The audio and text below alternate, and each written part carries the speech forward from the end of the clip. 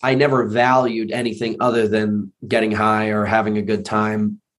And it was the first time I ever valued actually being able to have significance in this world besides just having fun. I wanted people to respect me. I wanted people to actually, care about what I did that day, because I had lost all respect. My family didn't want me anymore. The system was trying to put me into jail. I'd been kicked out of every school. So I had nowhere else to stand other than where my 2 feet were at that moment. And if I continued in that position, I would probably have shackles around my feet. So I knew that I had to take control. And I knew that if I did take control, that I actually got to have full control. I got to own that moment. This is the Limitless Athlete podcast. I'm Tom Foxley, founder of Mindset RX and your host. And I believe no matter how dire the situation you find yourself in, you are always in the position to create massive change in your life by taking full ownership and stopping playing the victim.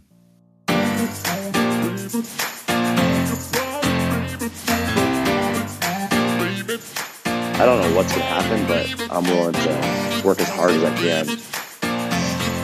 There is no past, there's no future, there's just this moment right here. If I did that, if I can get through that, come at me. Changing how I saw myself, as a man, not just as an athlete. It's okay that I struggle. It's okay. That's part of the deal. It's how I respond to it. Today on the Limitless Athlete podcast, you will be listening to a conversation between Hunter McIntyre and myself. Hunter is a multi-sport athlete who has competed in obstacle course racing, been to the CrossFit Games, he holds the world record for the workout Murph, and much more.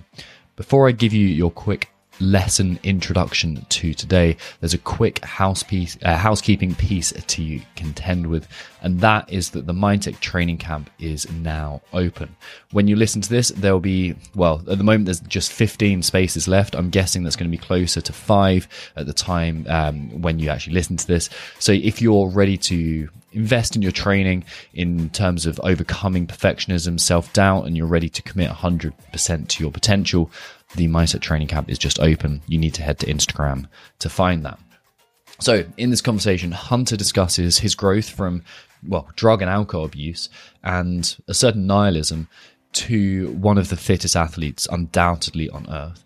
The turning point is when he commits himself to this deeper purpose and discards a self-centered and victim-based mentality. And look, I've been there. I think we've all been there, where we start blaming the outside world. And when it was me focusing on this victim mentality, if you ask me, I'd say, no, I'm not a victim mentality. I don't have a victim mentality. But looking back, I really did play the victim. And it was this case of internal versus external locus of control. An internal locus of control is when I focus on my actions and my behaviors. And I really truly believe when you have an internal locus of control, what you believe there is that my actions have value and dictate what happens to me. If you have an external locus of control, this is when you believe that the world is just happening to you, it's happening against you, and you have no say over it. But when we accept ownership of the process, that's when things start to change. I'm not saying responsibility, because that suggests that we control the situation. I'm saying ownership because that means we take possession. It's mine to look after. And that really, it walks that terminology, it helps you walk that fine line between the hyper masculine archetype of just do it, if you're not hurting, you're not doing it right, that kind of mentality, and the hyper archetypical feminine idea of all you need to do is love yourself. We need to find that middle ground. And that middle ground is shared by both portions of that hyper, or the masculine and the feminine, because it's taking ownership of yourself and your life. So enjoy this episode, and alongside it, we're going to be releasing the debrief, where Rachel and I teach you how to apply the lessons inside this interview to your training and your wider life. And this is going to be released later this week, so make sure you subscribe so you don't miss out. Now I'm going to bring you the wonderful Hunter McIntyre.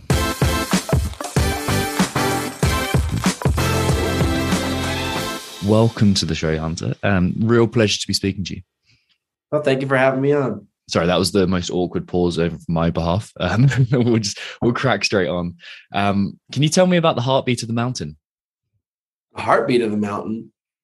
I don't know what you mean by that. Keith told me to. Oh, the Bull of the Mountain. Yeah.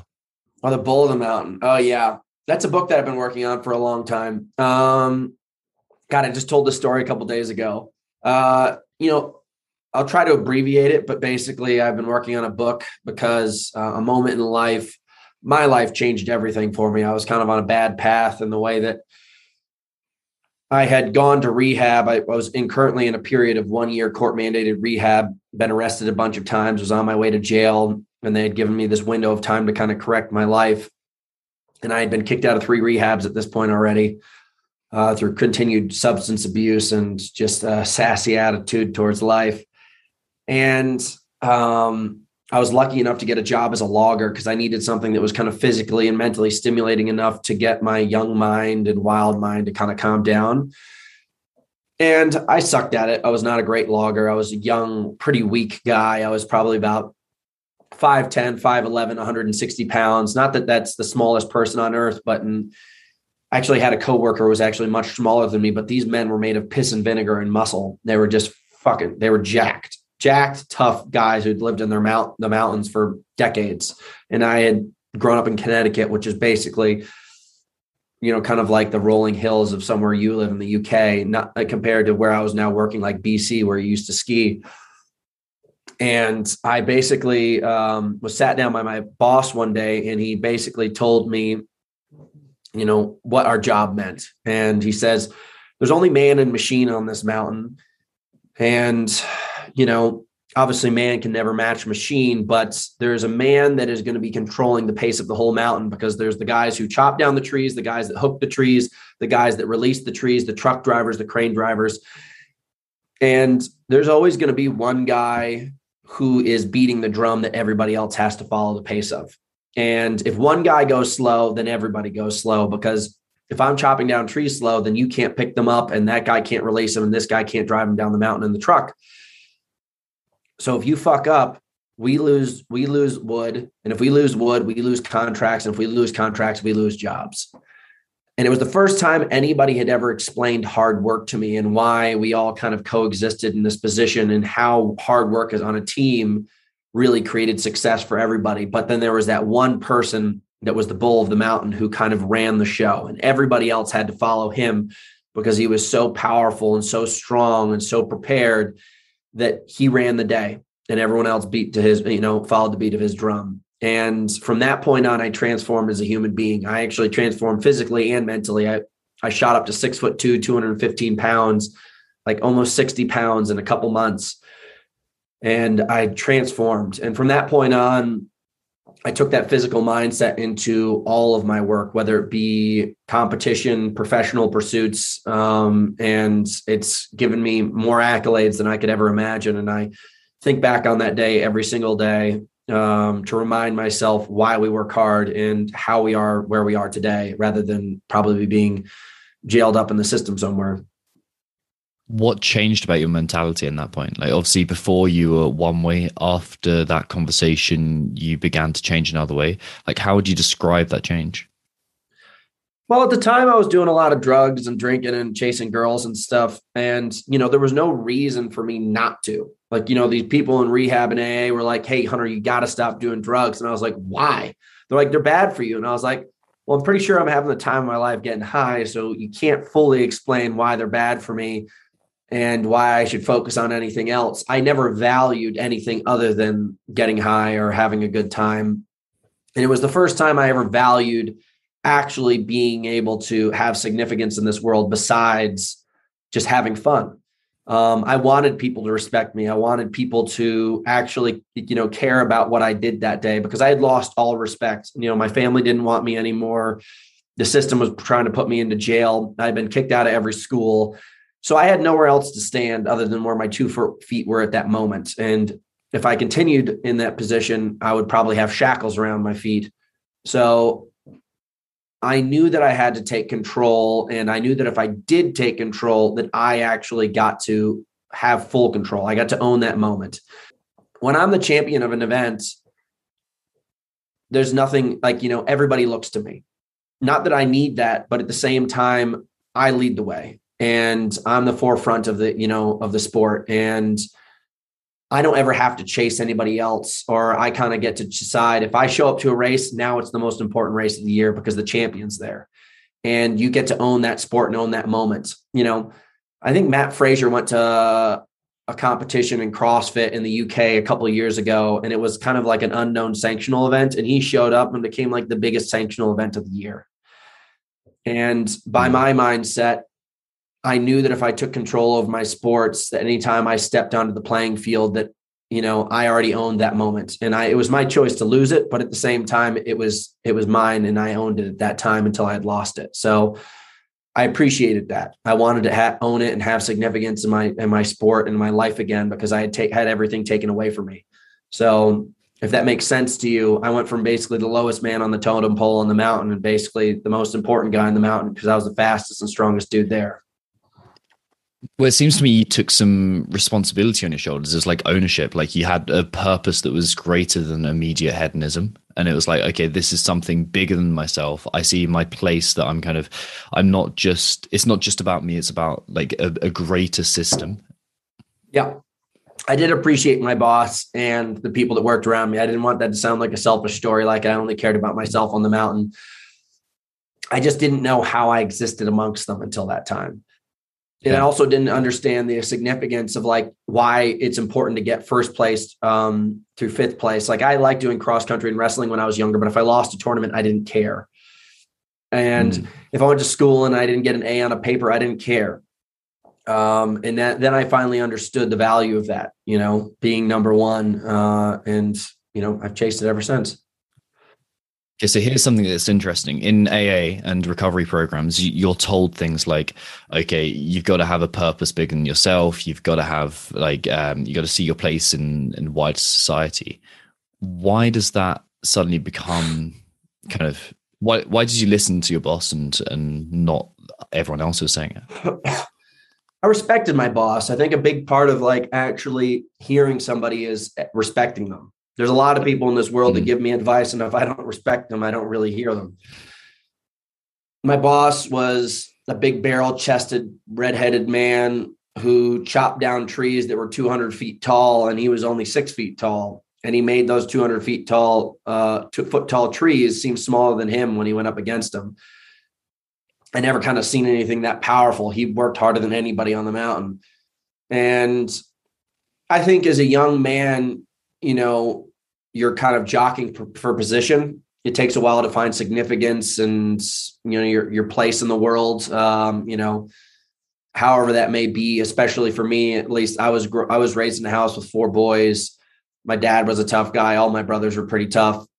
So there's that pecking order, and, you don't have to be a big masculine man to have my respect. My stepmother, my mother, couple women that I've bumped into along the way that are so intelligent and so well posed that I immediately want to stop and listen to them. My grandmother also, she was a rock star.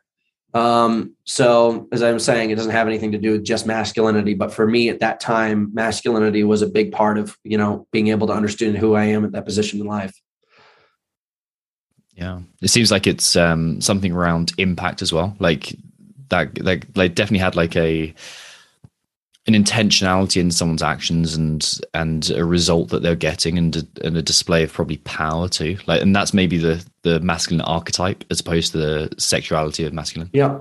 Well, I'll tell you, it's interesting. When I was going through that rehab thing, like my first rehab that I went to, the coaches just kind of seemed like they were walking through life and this was just a job that they were stopping off at. And I could tell the energy of it. The second rehab that I went to, most of the counselors had just graduated college and didn't want to take a real full-time job. So they were like, hey, I've got this opportunity to go live in the woods with kids and tell them not to do drugs. And I was like, I could read it on their faces. I was like, you guys fucking probably smoke pot as soon as you get out of here. So I don't believe a thing you have to say. But once I finally met somebody with really authentic, like a really authentic person who really did care about what was going on in their life and the place that they were in, I could see that kind of significance behind their words and their words. And I really did understand it and resonated with me. So it is a big part of who you surround yourself with, what kind of impact that they will make. I try right now to surround myself, because it's so hard, like, especially as I get older, to compete at a very high level. I don't allow people around me at all that are weak-minded or just like kind of blah about their day. And not that I keep people away or, treat people rudely who don't have that kind of composure, but it is a big part of who I surround myself with today. Yeah, some people get pissed with that kind of mentality, but you're such, like, in your life, and I mean that as everyone listening to the show as well, like, in your life, you are the most important asset you have, and you're the only thing you can change. Why would you spend time with any kind of resource that filters down your experience of life? You want to build yourself and put yourself in the best place possible, even if your intention is to help other people. Yeah. Especially so. What are your prominent memories of childhood? Freedom. I had a lot of freedom. I had a really good family in the way that they let me do whatever the heck I want, in the way that I was just outside all the time. We would travel 3 to 4 towns over some days. I'm talking about probably covering 30, 40, 50 miles a day on bike. Just not like it was a workout. It was just the only transportation that we had. Some days we'd have to run a half marathon, and I didn't even know what a half marathon was at the time. Climbing trees, building tree forts, lifting big rocks. I was just reading this book about, I think it's Andre Daly or something like that. He's the #1 cross-country skier in history. And he was just talking about, as a child, how he would train unknowingly 22 to 25 hours a week. And that's what we did. And I climbing probably 20 to 30 trees a day at a time, like big ass trees too. That's a full body workout. That's a crazy full body workout. And we put backpacks full of hammers and nails in our backpacks and climb up to the top of the tree and build tree forts. And we'd put all this stuff on our backs and we'd bike through the woods back and forth until we could haul all the stuff out there. And then we'd go play paintball in the woods for 5-6 hours. It's just like, that's probably some of the more dominant memories I have as being a kid. And it makes a lot of sense why I am where I am today. I don't see a lot of people doing that now, to be honest. And I still try to live that life daily if I can. So I had a very, very fun upbringing in the way that we were given a lot of space to be in the woods and do our own thing. Yeah, there's definitely utility in living like that. I think it gives you so much more than just your physical movement capacity. It's like you said, it's freedom, right? You can do what you want. You can move the way you want. You can get outdoors. Yeah. And I had 3 older brothers. They're probably the reason why I'm so competitive. The oldest brother is 10 years older than me, so we didn't have a lot of connection when we were younger, but I would follow and see what he would do. And then the next oldest brother is about 7 years older than me, and the next one's 3 years older than me. And there was a pecking order. So obviously my closest brother to me, he and I are still closest, and he's very, very successful to this day. My oldest brother is studied law. He's got a law degree. The next one's a neurologist at Cornell Medical Hospital, and the next one's a hedge fund manager. So, not to say that you have to have those jobs, but when you do have those jobs and, I'm sitting down at a table and people are discussing things like studying people's brains and passing the bar test and, how much of an increase that they had made that week in the stock market, you're like, whoa, what the hell did I do? Okay, so you've got your brothers are neurologists, lawyers, and hedge fund managers. When you're a kid and you're going down that path, eventually they're obviously very kind of traditionally straight-laced jobs, right? They're kind of like white-collar jobs. This is traditionally what I do. And then you kind of bucked the trend and went the other way when you're working your way towards rehab. What triggered that? And how did that feel? It didn't really resonate with me at all at the time because I didn't care about anything. I really didn't care. My brothers were, one of them was in an Ivy League school.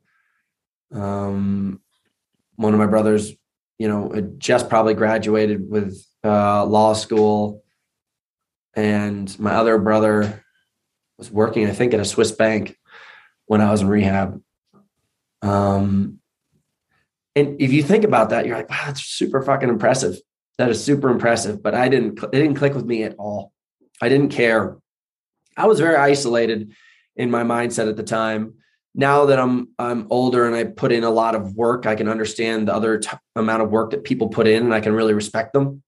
You know, even if you're a gardener and you work 12 hours a day in the sun, I can really respect that.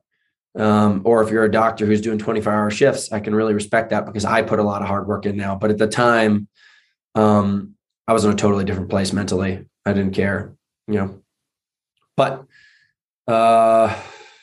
man, there's some of the few people that stuck by my side through everything. They didn't really care about any of the trouble that I'd got in or any of the things that, you know, the future that I held or the past that I had lived. They didn't really care. So that was a pretty good situation. None of those guys abandoned me. Yeah, that's what family's for, right? Like that's what it should be. That's pretty good. Yeah. So how old were you when you began to experiment with drugs?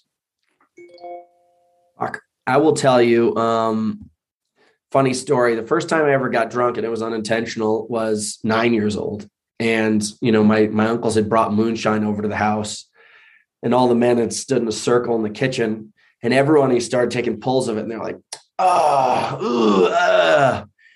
and they're freaked out. They're all freaking out because I don't know if you've ever had moonshine, but it's just incredibly strong, you know, gasoline smelling, flavored based corn liquor.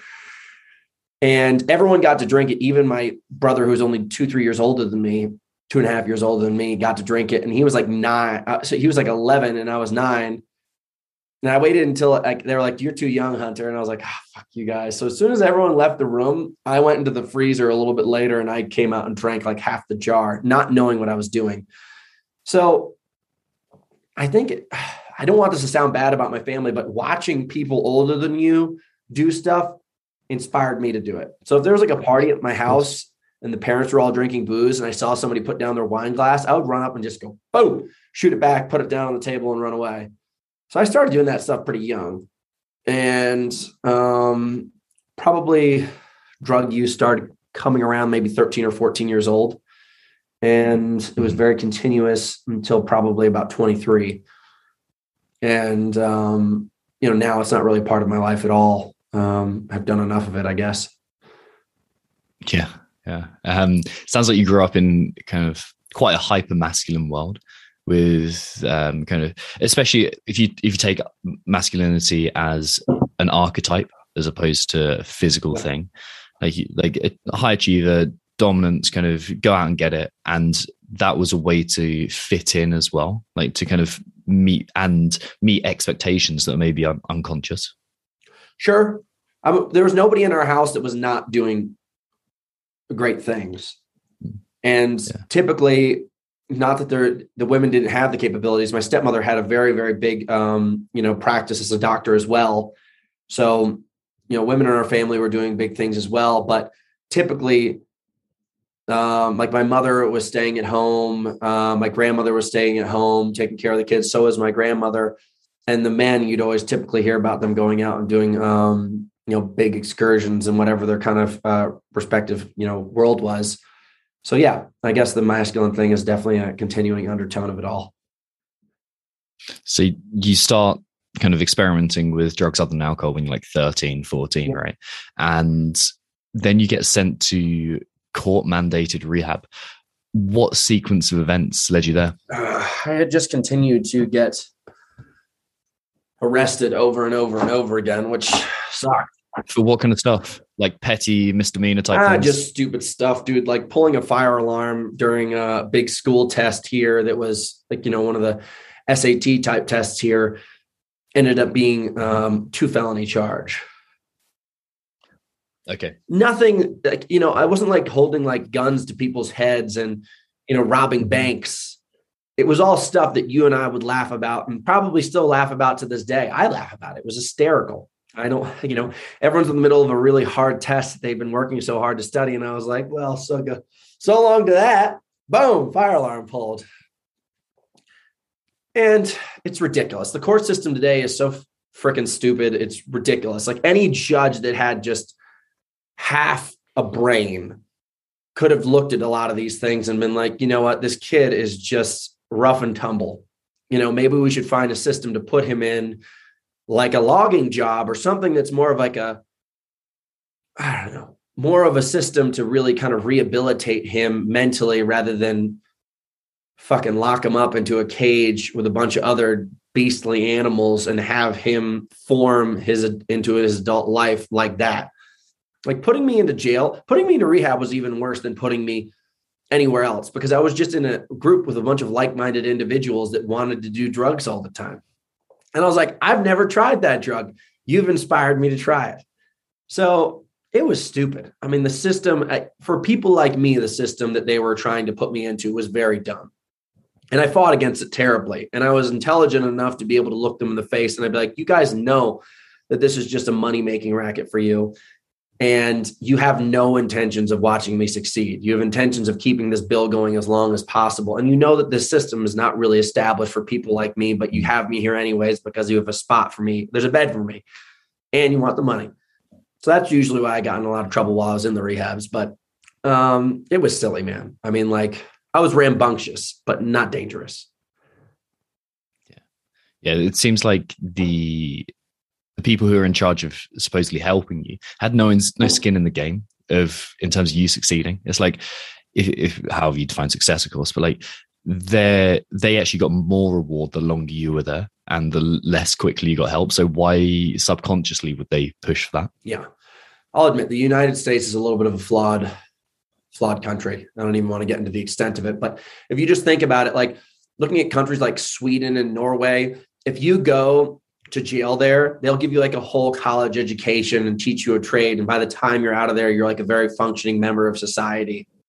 Here, you become this beast, and you get like, tattoos all over your body and line up with some kind of gang. It's interesting. I don't know why it's all arranged the way it is. Hopefully, as I gain momentum in this world and I'm able to have a little bit more of an established version of myself that can be more impactful, I'll be able to give back to people. And that's why I really am writing this book, Bull of the Mountain, to help influence people that were in my position, or at least give it to people that can read who are surrounding that person so they can have a better understanding of the way a brain may work for people in this position. Yeah, that sounds like it's a deeper purpose to you. Yeah. So you go through rehab. Was it 3 times you said? I ended up going to 4 of them. Last one succeeded. 4 of them.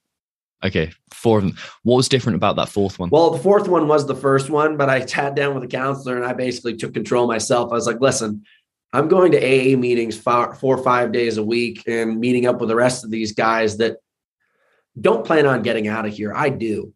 So you're going to help me figure this shit out. And you're going to give me a job that's so hard, the logging job, that I have no physical or mental energy whatsoever to chase down getting into trouble. Just, I don't want any opportunity to do it. Why did you need something so physically hard? What was the link there? I'm just not stupid. I mean, like, if you pound rocks all day, you're going to be freaking tired. There's no time to drink beer. If you have to your shift ends at 6 and you have to be at office at like 4 the next day, there's just not a lot of energy. So I just was like, I'm going to pound rocks or logs. And, you watch Cool Hand Luke, all those chain gang guys, the bad guys, you know what they did to break their bad spirits? They made them work in the hot sun all day long. So I was just like, I'm going to do the same exact thing. And it worked. If I wake up, like today, I went running for an hour, not as much as I wanted to, but I had to get into this interview and then some more work after this. But I went running for an hour and it kind of just settled me. And I'm going to have this conversation. I'm going to have the next conversation. Then I'm going to go to the gym for 2 hours. Then I'm going to sit down and do some more work. And then I'm going to be done for the day. And I'm done by like 8 or 9. I've got no time to go sit. Like, people are like, hey, do you want to go drink? I was like, I don't have time to go drink. I don't have time to do anything else except for I got to do it all again tomorrow. I celebrate at the end. But once I created that system for myself, it ended up becoming very successful. It seems like you have a really high level of energy naturally, and it's either you can use that or it uses itself in a kind of a hedonistic way. True. I'm really good at, putting a dot on the wall or a carrot in front of my face and just chasing it until there's nothing left. Yeah.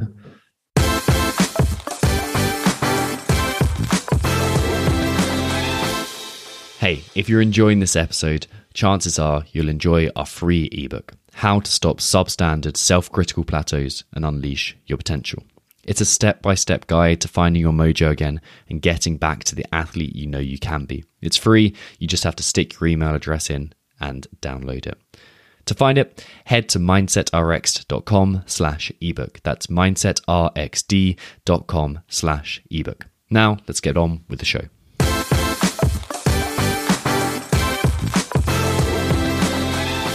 What was useful about the process of going through, let's say through rehab, and what wasn't? I mean, I rehabilitated myself. I'm just going to be honest. And why did you feel like you needed to do it yourself then? It's not a one size fits all situation. And a lot of these, a lot of these programs, I think just create this succession ladder for you to succeed. And they don't care if you're round, square, triangle, any of that kind of stuff. They're like, well, one size fits all here. And I could tell, as I said, I'm just another person going through the system for them. And I knew that they didn't care. Obviously it didn't matter. Like when the people that are in the office and working with you rotate every single 2 weeks, they're just looking at a new set of faces. Whereas you've been sitting there in that same position for weeks, months, now years. You're a new face to them. They're going to get done with you and then they're going to go on to the next one, blah, blah, blah. And, I didn't honestly rehabilitate myself out of the rehab until I was 23. I got out of rehab when I was 19. I continued to do drugs for another, 4 years, not as heavily, but actually as heavily. I overdosed on cocaine when I was 23. So it took a long time for me to create tons of value, because just because I had learned to work hard when I was in rehab did not mean that I knew how to apply it after I got out of rehab or what to do. Because as soon as that was done, I went to college. As soon as I dropped out of college because I was like, all I want to do is just compete. And I was on academic probation already. So I'm like, they're not letting me compete. They want me to study. They want me to be sober. Like there's just no real opportunity for me here. So I dropped out. I started pursuing modeling for a while just because I had the opportunity to, but it was not really something that really suited me as a person. And then a couple of years later, I moved out to California with friends. And by the time I was 22, I had found sport again. I started going on all these websites so you could start to see CrossFit popping up. It was now 2010, 2011. CrossFit was starting to get a little bit bigger. Spartan racing was getting bigger. Triathlon was getting bigger. Social media was starting to pick up. So it was easy to really see this stuff and get involved in it rather than like going down to the gas station and picking up Muscle Pump 10,000 magazine. So you could see all this stuff coming out on the internet. So I had something that I was like, okay, that looks like it's interesting. I had now become one of the best guys. I had now become one of the best guys in the world at obstacle course racing without even really trying. Like I was like, shit, I'm a really great runner. I'm really strong from all this logging stuff. Let's see what we can do with it. And I showed up to a championship race against the two prior world champions, the 2013 world champion and the 2012 world champion and the 2011 world champion. And I ran against them and I was shoulder to shoulder with them. And I only lost to the second place guy by like 30 seconds and the first place guy by 3 minutes. In my heart, I just overdosed on cocaine the weekend before. And my heart was tearing. Sorry, you overdosed. That's like something you glossed over. Like you overdosed a week. Do you say the weekend before? Yes, the weekend before. Seems like there's two conflicting drives. To be totally honest, I didn't like go into like a hospital and have them like, in the movie, like Pulp Fiction, where they like stick an adrenaline needle in my heart. That didn't happen, but it was a response to the drugs that had never happened to me before in my entire lifetime, where like my body had shut down and I was thumping really hard in my heart. I passed out. I woke back up. They put me in a shower. I was freezing cold. We had the water all the way up. I then passed out again. I couldn't keep down any water. I was throwing up a ton. Then all of a sudden we went to a restaurant because they said I needed to get food and get out of the house. And I went into the bathroom. I passed out and I woke up and there was throw up and blood all over the floor. It was just a bad day. It was bad. Was there a point or was there anything that shifted mentally around that point? Not really. I was in Miami. I'm guessing I was in Miami and I was supposed to be in California, and I'd been lying to my parents. My dad had sponsored me for my first couple of races because I was like, Dad, I think I can do this. I think I can become a professional runner. I just don't have the money. Can you help spot me? He goes, I'm going to cover for you for a couple, but after that, you're cut off and you're on your own. So he'd been covering me for a couple of races, and I took the couple dollars that I did have and flew to Miami to go party with my friends. And then I took the money that I had left, which was nothing. And I changed my flight earlier because I was like, if I die in Miami and my family finds out that I overdosed in cocaine in Miami without telling them, I'd be so fucked. Like I cannot do that. So I flew home early, and I knew I had to race that following week. So I kind of like cleaned myself up. I was like, God damn, got to take a shower, get my shit together. And I went and raced that championship. And that was the first time I had ever raced against those guys. And I was like, bunch of pussies. I was like, I'll kick the shit out of you guys. So I came out just bolting, just like killing it, absolutely killing it. And I was like, gosh, and I could feel like there was chest pains that I had never felt before. And I was like, there's something wrong. Like, I think I'd probably stressed out my heart the week before. And I was like, there's something wrong in here. But I finished the race anyways. And I was so close to beating him. And I was like, Hunter, the only difference between you and first place is the fact that you're the only one who got high the weekend before. So at that point I cleaned up. I was like, that's it. I thought we're going to do this. So then I was all in. From that point on, I don't really mess with the stuff. But I took that moment of like recognizing what I could have and what I won't have because of the decisions I decided to make. So that's what happened. That's an important turning point. So you then begin obstacle course racing on a more consistent basis, I'm guessing. What's driving you at that point? Didn't have a lot of other options, to be totally honest, but I did want to be the best. Necessity. I did want to be the best at something. I knew that I always could be. I didn't care enough about high school wrestling or high school running to be the best, even though I had the talent to. I didn't care enough at college to get out of academic probation to be a better wrestler. So there was just like all these options where I didn't care. And I was like, why are you making that opportunity an excuse? Like, why is that even a chance to make the decision of not working hard instead? So I just cut that out. And I was like, I'll put more work in than everybody. I'll race harder than everybody.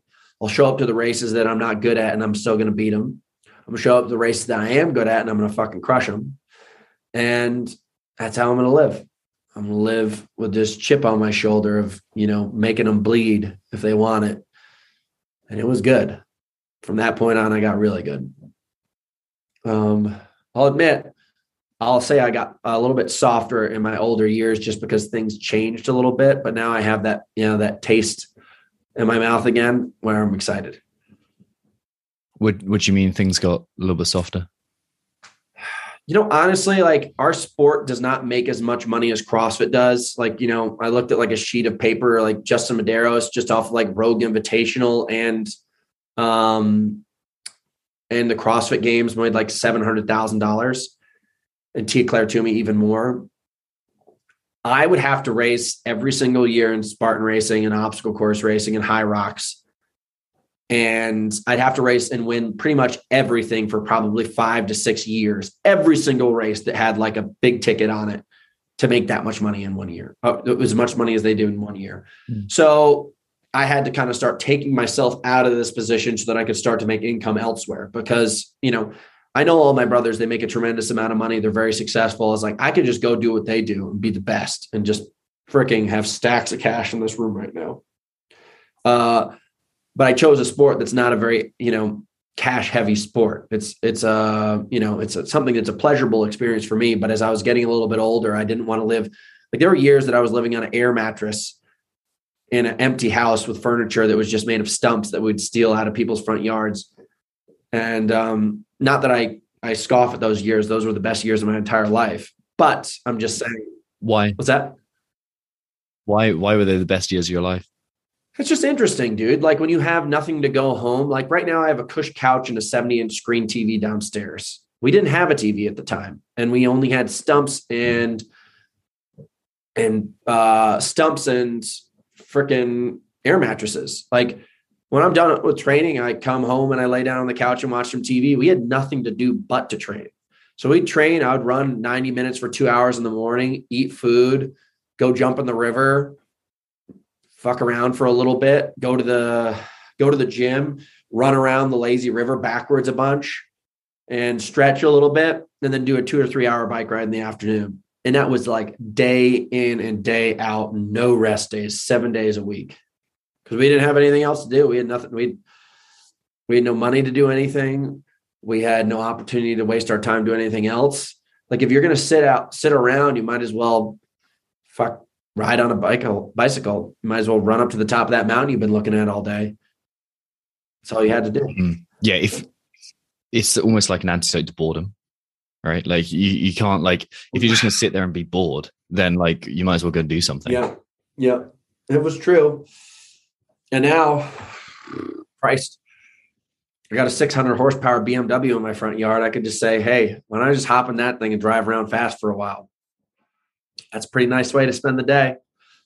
But, now I've worked hard enough that I'm afforded to have nice things.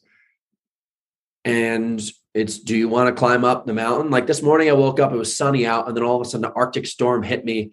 And I'll show you a video on my phone of just me getting crushed by a storm that was freezing. It literally went from like 50 degrees down to probably, I don't know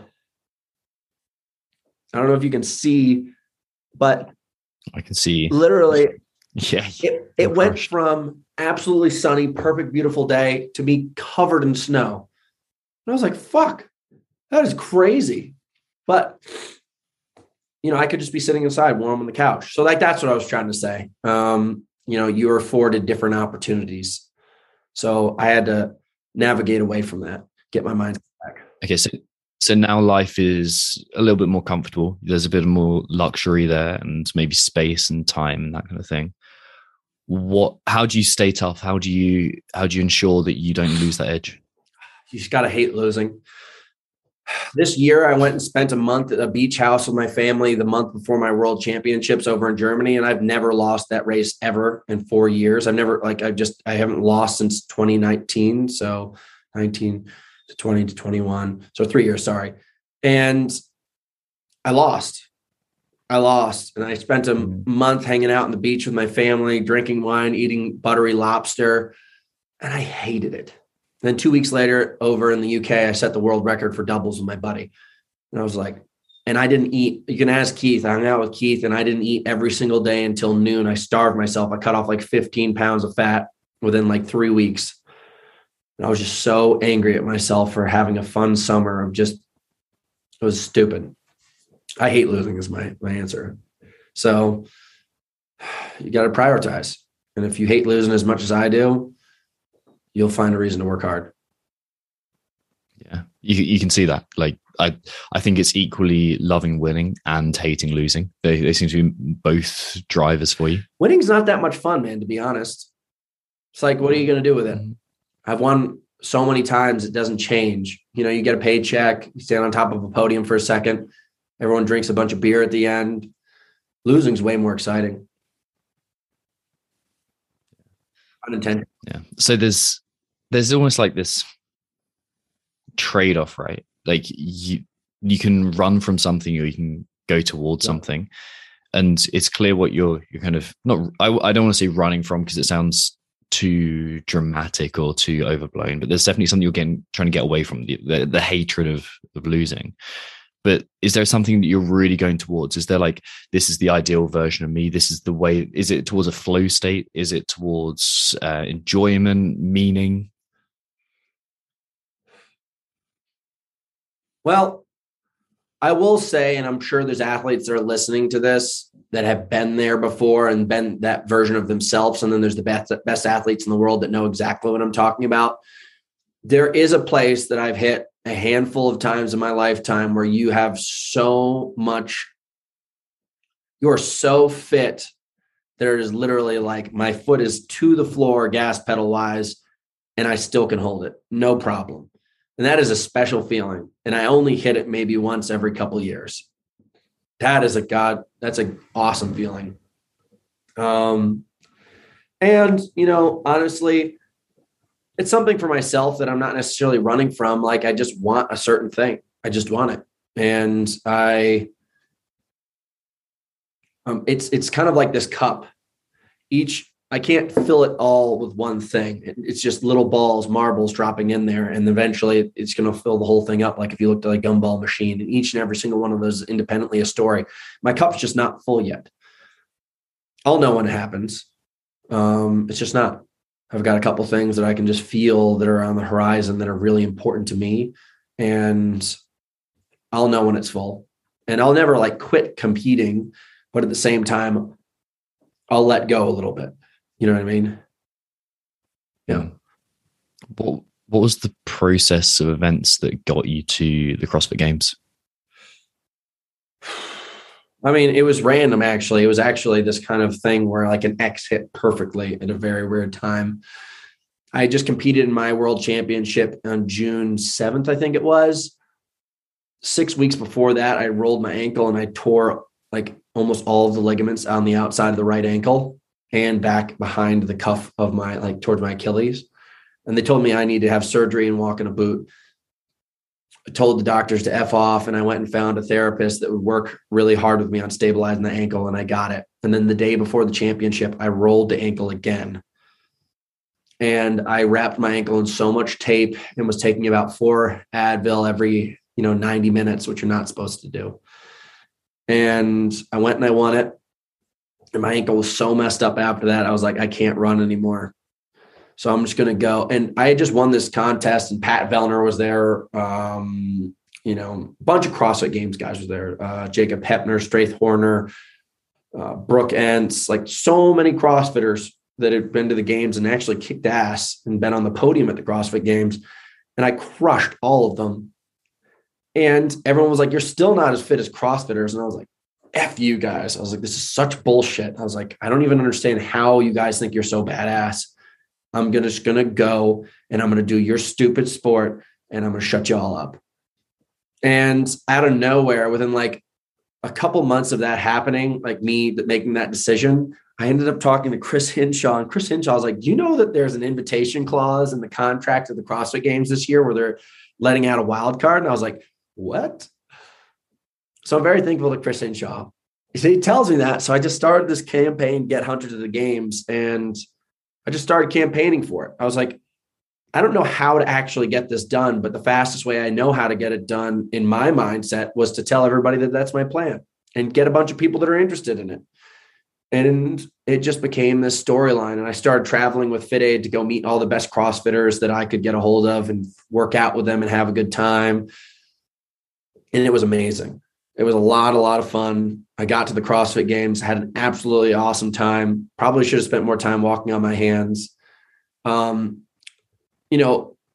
If I had to be totally honest, I don't feel like I got really the opportunity to show who I was as an athlete. Like the next workout was the ruck run. And then the beyond that was like a sled and muscle up thing. Like those are things that I consider myself to be one of the top dogs in the world at. And it was the first year they introduced that cut. I was like, fuck. So I kind of lost. And I have like a bad taste in my mouth about it because it'd be embarrassing. It'd be like being the fittest boxer in the entire world. And all of a sudden out of nowhere, you got sucker punched like the first or second round and just like knocked out. And you're like, fuck, I had so much more in me. So I have that chip on my shoulder, but from an experience, an arc of a story that I have in my life, it was one of the greater things I've ever done. I met so many cool people. I have to say the CrossFit Games is more well orchestrated than anything I've ever participated in my life. I have to give my hats off to, even though I'm not a huge fan of Dave Castro, congratulations, you're a superstar.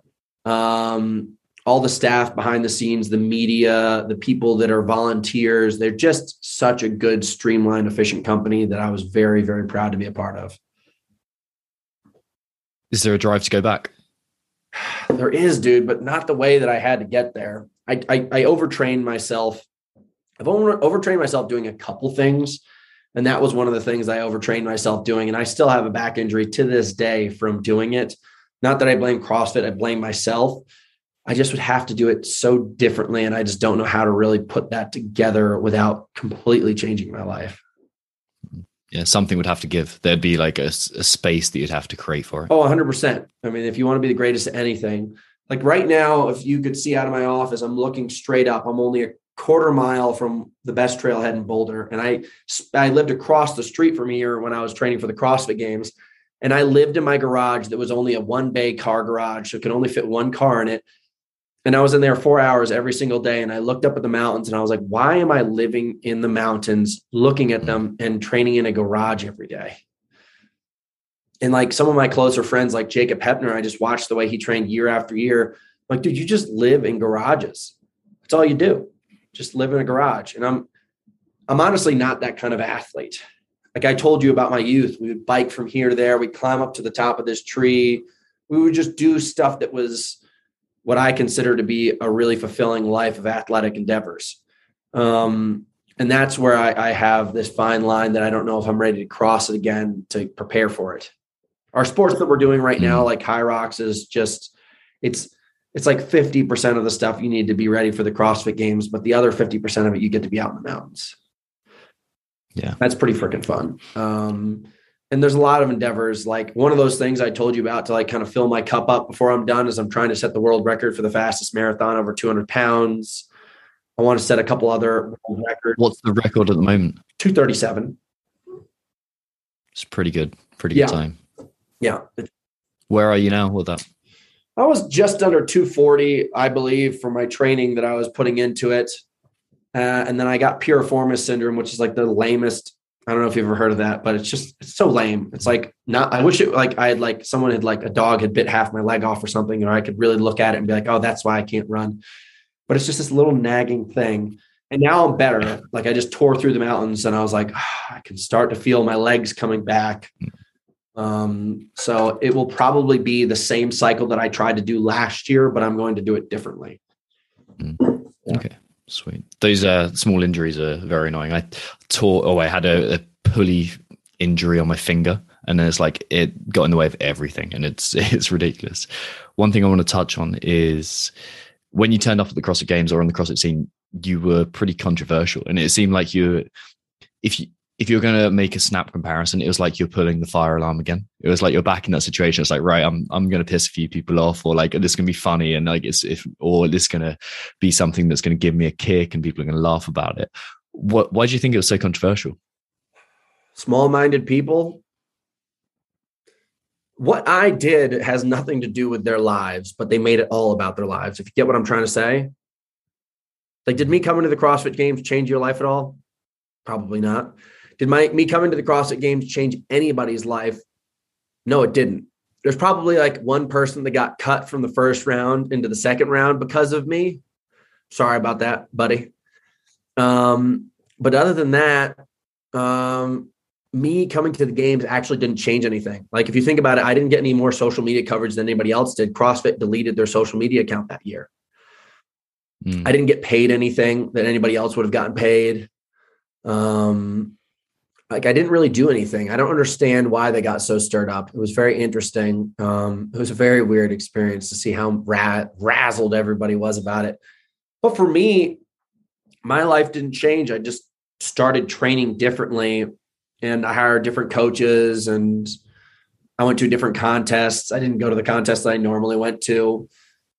So I don't really understand why they got so upset, because a lot of those people that were really upset with me talk to me now regularly and are very kind to me. But in the beginning, they were freaking crazy about it. What's the biggest challenge you faced in fitness? Probably my friend Ryan Atkins. Why? Well, it's just one of those kind of things that if I don't train the way that I've been talking about this whole time, like there's a level of training where you know that you're ready, and there's a level of training that you can show up and pretty much beat everybody else except for the guy who knows that he's ready. And he always ends up being the guy who's ready. Like I've just competed against him for so many years where I've gotten him and he's gotten me, and he's the only person who consistently gets me. Okay. How do you prepare for competing against him? Probably wouldn't be talking to you right now if you get what I'm trying to say. Go on. Yeah, tell me more. I wouldn't be wasting my time. Not that I'm wasting my time now, but I wouldn't be wasting my time talking about working out. I'd be in the mountains running right now. it's hours a day. You know, that same book that I was just telling you about, that cross-country ski guy. I mean, there's sessions to be in a certain kind of cardiovascular shape needs about 22 to 32 hours of volume a week. And you can't just pick those hours up sporadically. Like, you need to be dedicated. You need to be a student of it. You need to be scheduled and methodical. So that's it. Yeah. When you think of success, who springs to mind? Teddy Roosevelt. Why? He's just a man who did it all. He never really sat there and thought about it. He just did it. You know, ran for a president a third time, didn't become the president. Then all of a sudden went and conquered one of like the hardest uncharted rivers in the entire world, down in the rainforests of Brazil. Wanted to be a cowboy, wasn't a cowboy. He was born in New York City. So he just went out and hung out with cowboys out west. You know, wanted to be a naturalist, wanted to learn more about animals rather than paying for people to teach him. He just went out and learned himself. That's a true person getting shit done. You know? Mm. Yeah. What do you do for your mental health on a regular basis? I read.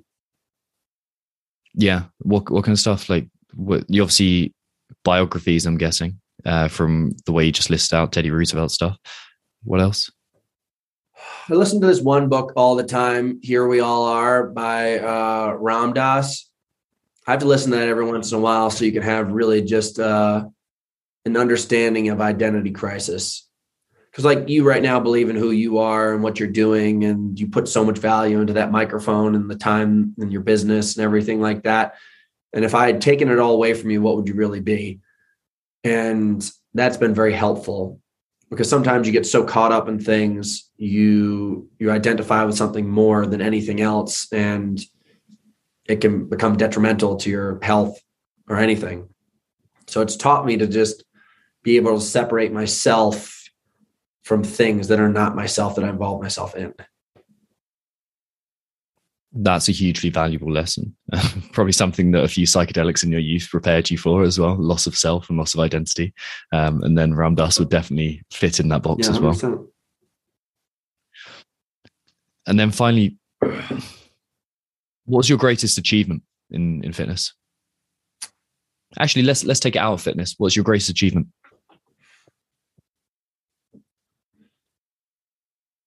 I made it. I didn't fail. I think all those teachers and people in rehab and cops that had arrested me and judges that I stood in front of were convinced that I had a jail cell with my name on it, and I made it. And not only am I free, but I have more freedom than I think all of them do. And that's a pretty good life. That's a great place to end the podcast. Where can people follow you, find out about you? Like, I see you got training programs on your website. Like, tell us more about where to find you. My name's Hunter McIntyre. If you type that in pretty much anywhere, you'll probably find something. You know, if you're trying to learn more about what I do throughout the year, that's probably through Instagram. It's the easiest way to track what we're doing. We usually do bigger projects on YouTube and stuff, which is fun. If you want to learn how to get in pretty wild shape, you come to our company, Hunter's Academy of Strength, house training. If you want to learn about the supplements that I build personally, it's called Builder, and that's Builder Nutrition. That's my supplement company. And, you know, I'm a pretty easy guy to get a hold of. I try to do everything I can to really support the community that supports me. So if I can ever help you out, just reach out. Awesome. That is a sweet place to end. Thank you for coming on the show, dude.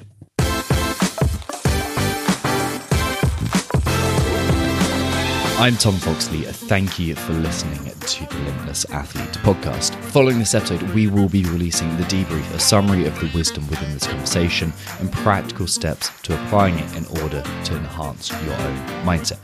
Make sure you subscribe to the show wherever you get your podcast so you can start growing in the mindset of a limitless athlete. If you're on iTunes, a 5-star review and some kind words are super helpful as well. Also, Spotify now do reviews for some people, so it'd be awesome if you could review us there too. For further mindset training resources and tools, head to mindsetrx.com or find us on Instagram by searching for MindsetRx. That's MindsetRxD. Next week, I actually don't know who we're going to be speaking to yet. Our schedule hasn't quite lined up, so you're going to get a mystery guest. But I'll see you next week regardless.